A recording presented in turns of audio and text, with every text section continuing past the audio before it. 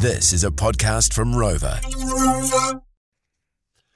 Rex Rural Exchange, Carter's Tyres, the agricultural tyre specialist, their local fleet service. Vehicles can come to you. Visit carterstyres.co.nz or call 0800 4Carters and look out for the Carter's Tyres ambassador, the one and only Arlo. Righty-ho, time now for a week of it. We head down to the Dunedin office. We join now by the one and only Dom George. Dom, how are you? How's your week been? G'day, team. Oh, good. How are you guys going? Yeah, no, we cannot complain. We cannot complain. Been an interesting old week here in Auckland. Fortunately, Thursday night finished off with a great win by the Football Ferns. So, yeah, that made up for what was another... I was sitting on Quay Street, 200 metres, just driving to work and pulled over and, oh dear. Anyway. Yeah, no good. Okay, let's talk some topics here. First of all, wheat prices soar.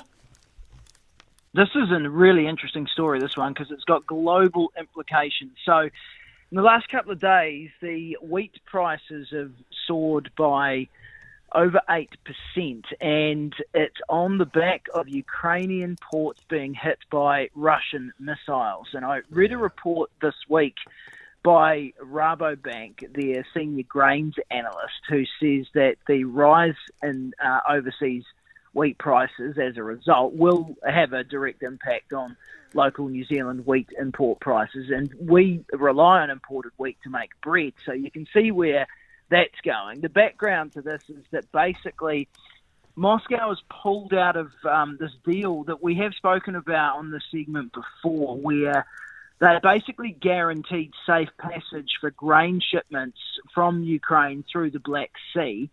But what's happened is basically Russia's pulled out of this particular deal, and Putin's getting quite aggressive over it.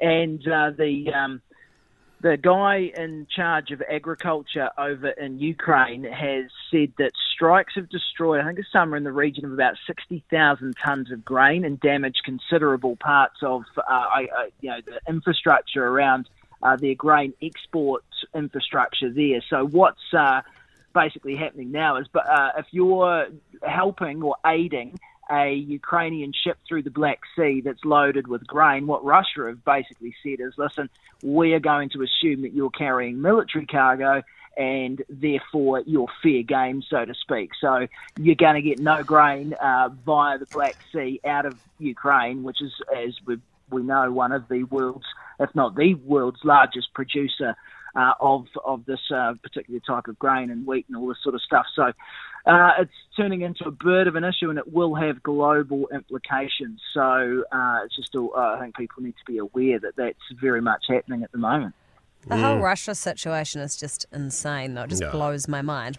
Yeah, I'm also thinking that I'm going to go out and stock up on some yeast and flour so that I can use my bread maker more to make bread. Yeah. Oh, that lovely wafting aroma. Oh, yeah. Exactly. No, yeah. Well, you know. Speaking of... sounds like it's going to be in short supply.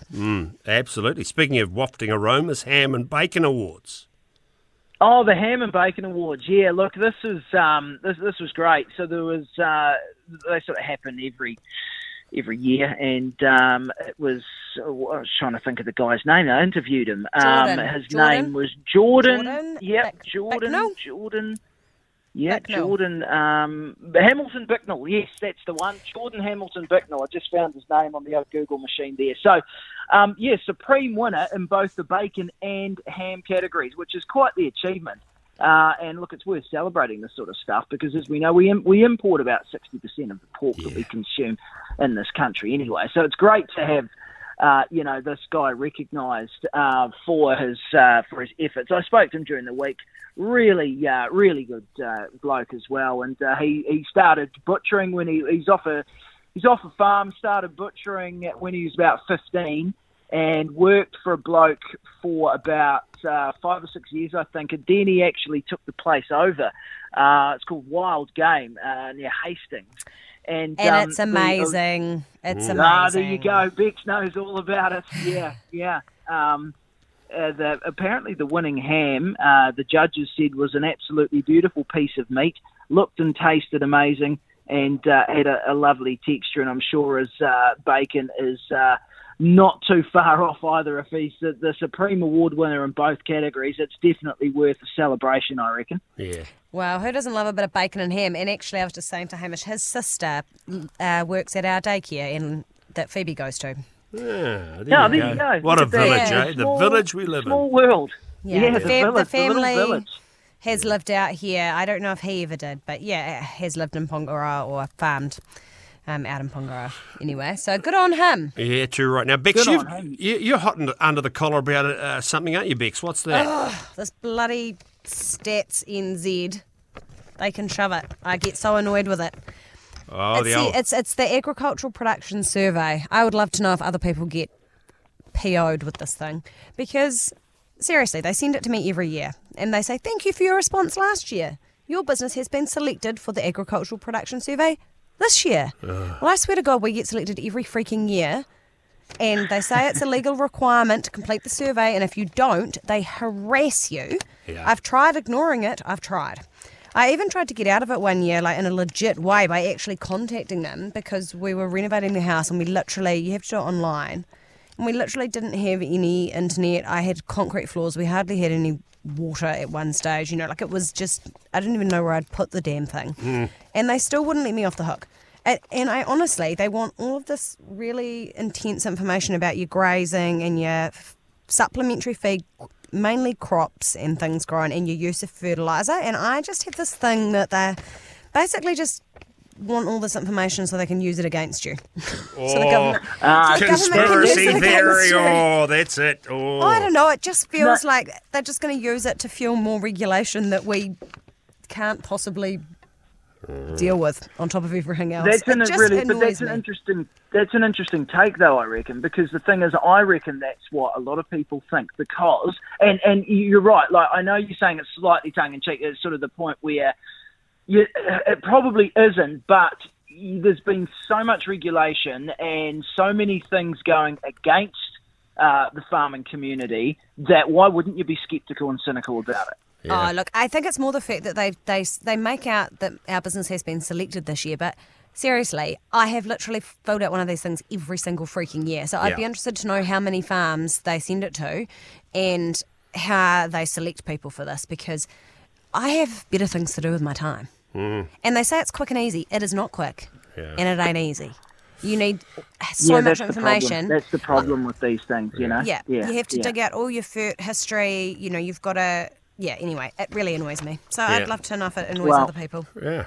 Fair to say. Yeah, I'm sure it does. Apparently, Stats NZ says they benefit New Zealanders by supporting evidence-based discussions and decision-making used by industry organisations, government researchers and the wider farming and growing community for a whole range of things like policy advice, etc., etc. So, you can see it from a from an information gathering point of view. But as you say, it's there's a couple of other factors from the people that actually are required to actually fill these things out that maybe haven't been taken into consideration. Well, and the other thing is that they send it to me, but really my husband's the one that needs to fill it out because he knows the information. But I have to do it because he won't do it. So then I have to try and corral him to sit down and help me with it. Just the whole thing drags on and on. I leave it till the last minute. Then they chase you up and ask you where you've got to. What's the penalty if you don't do it? Well, Russian salt mines. I don't know. Yeah. Very good.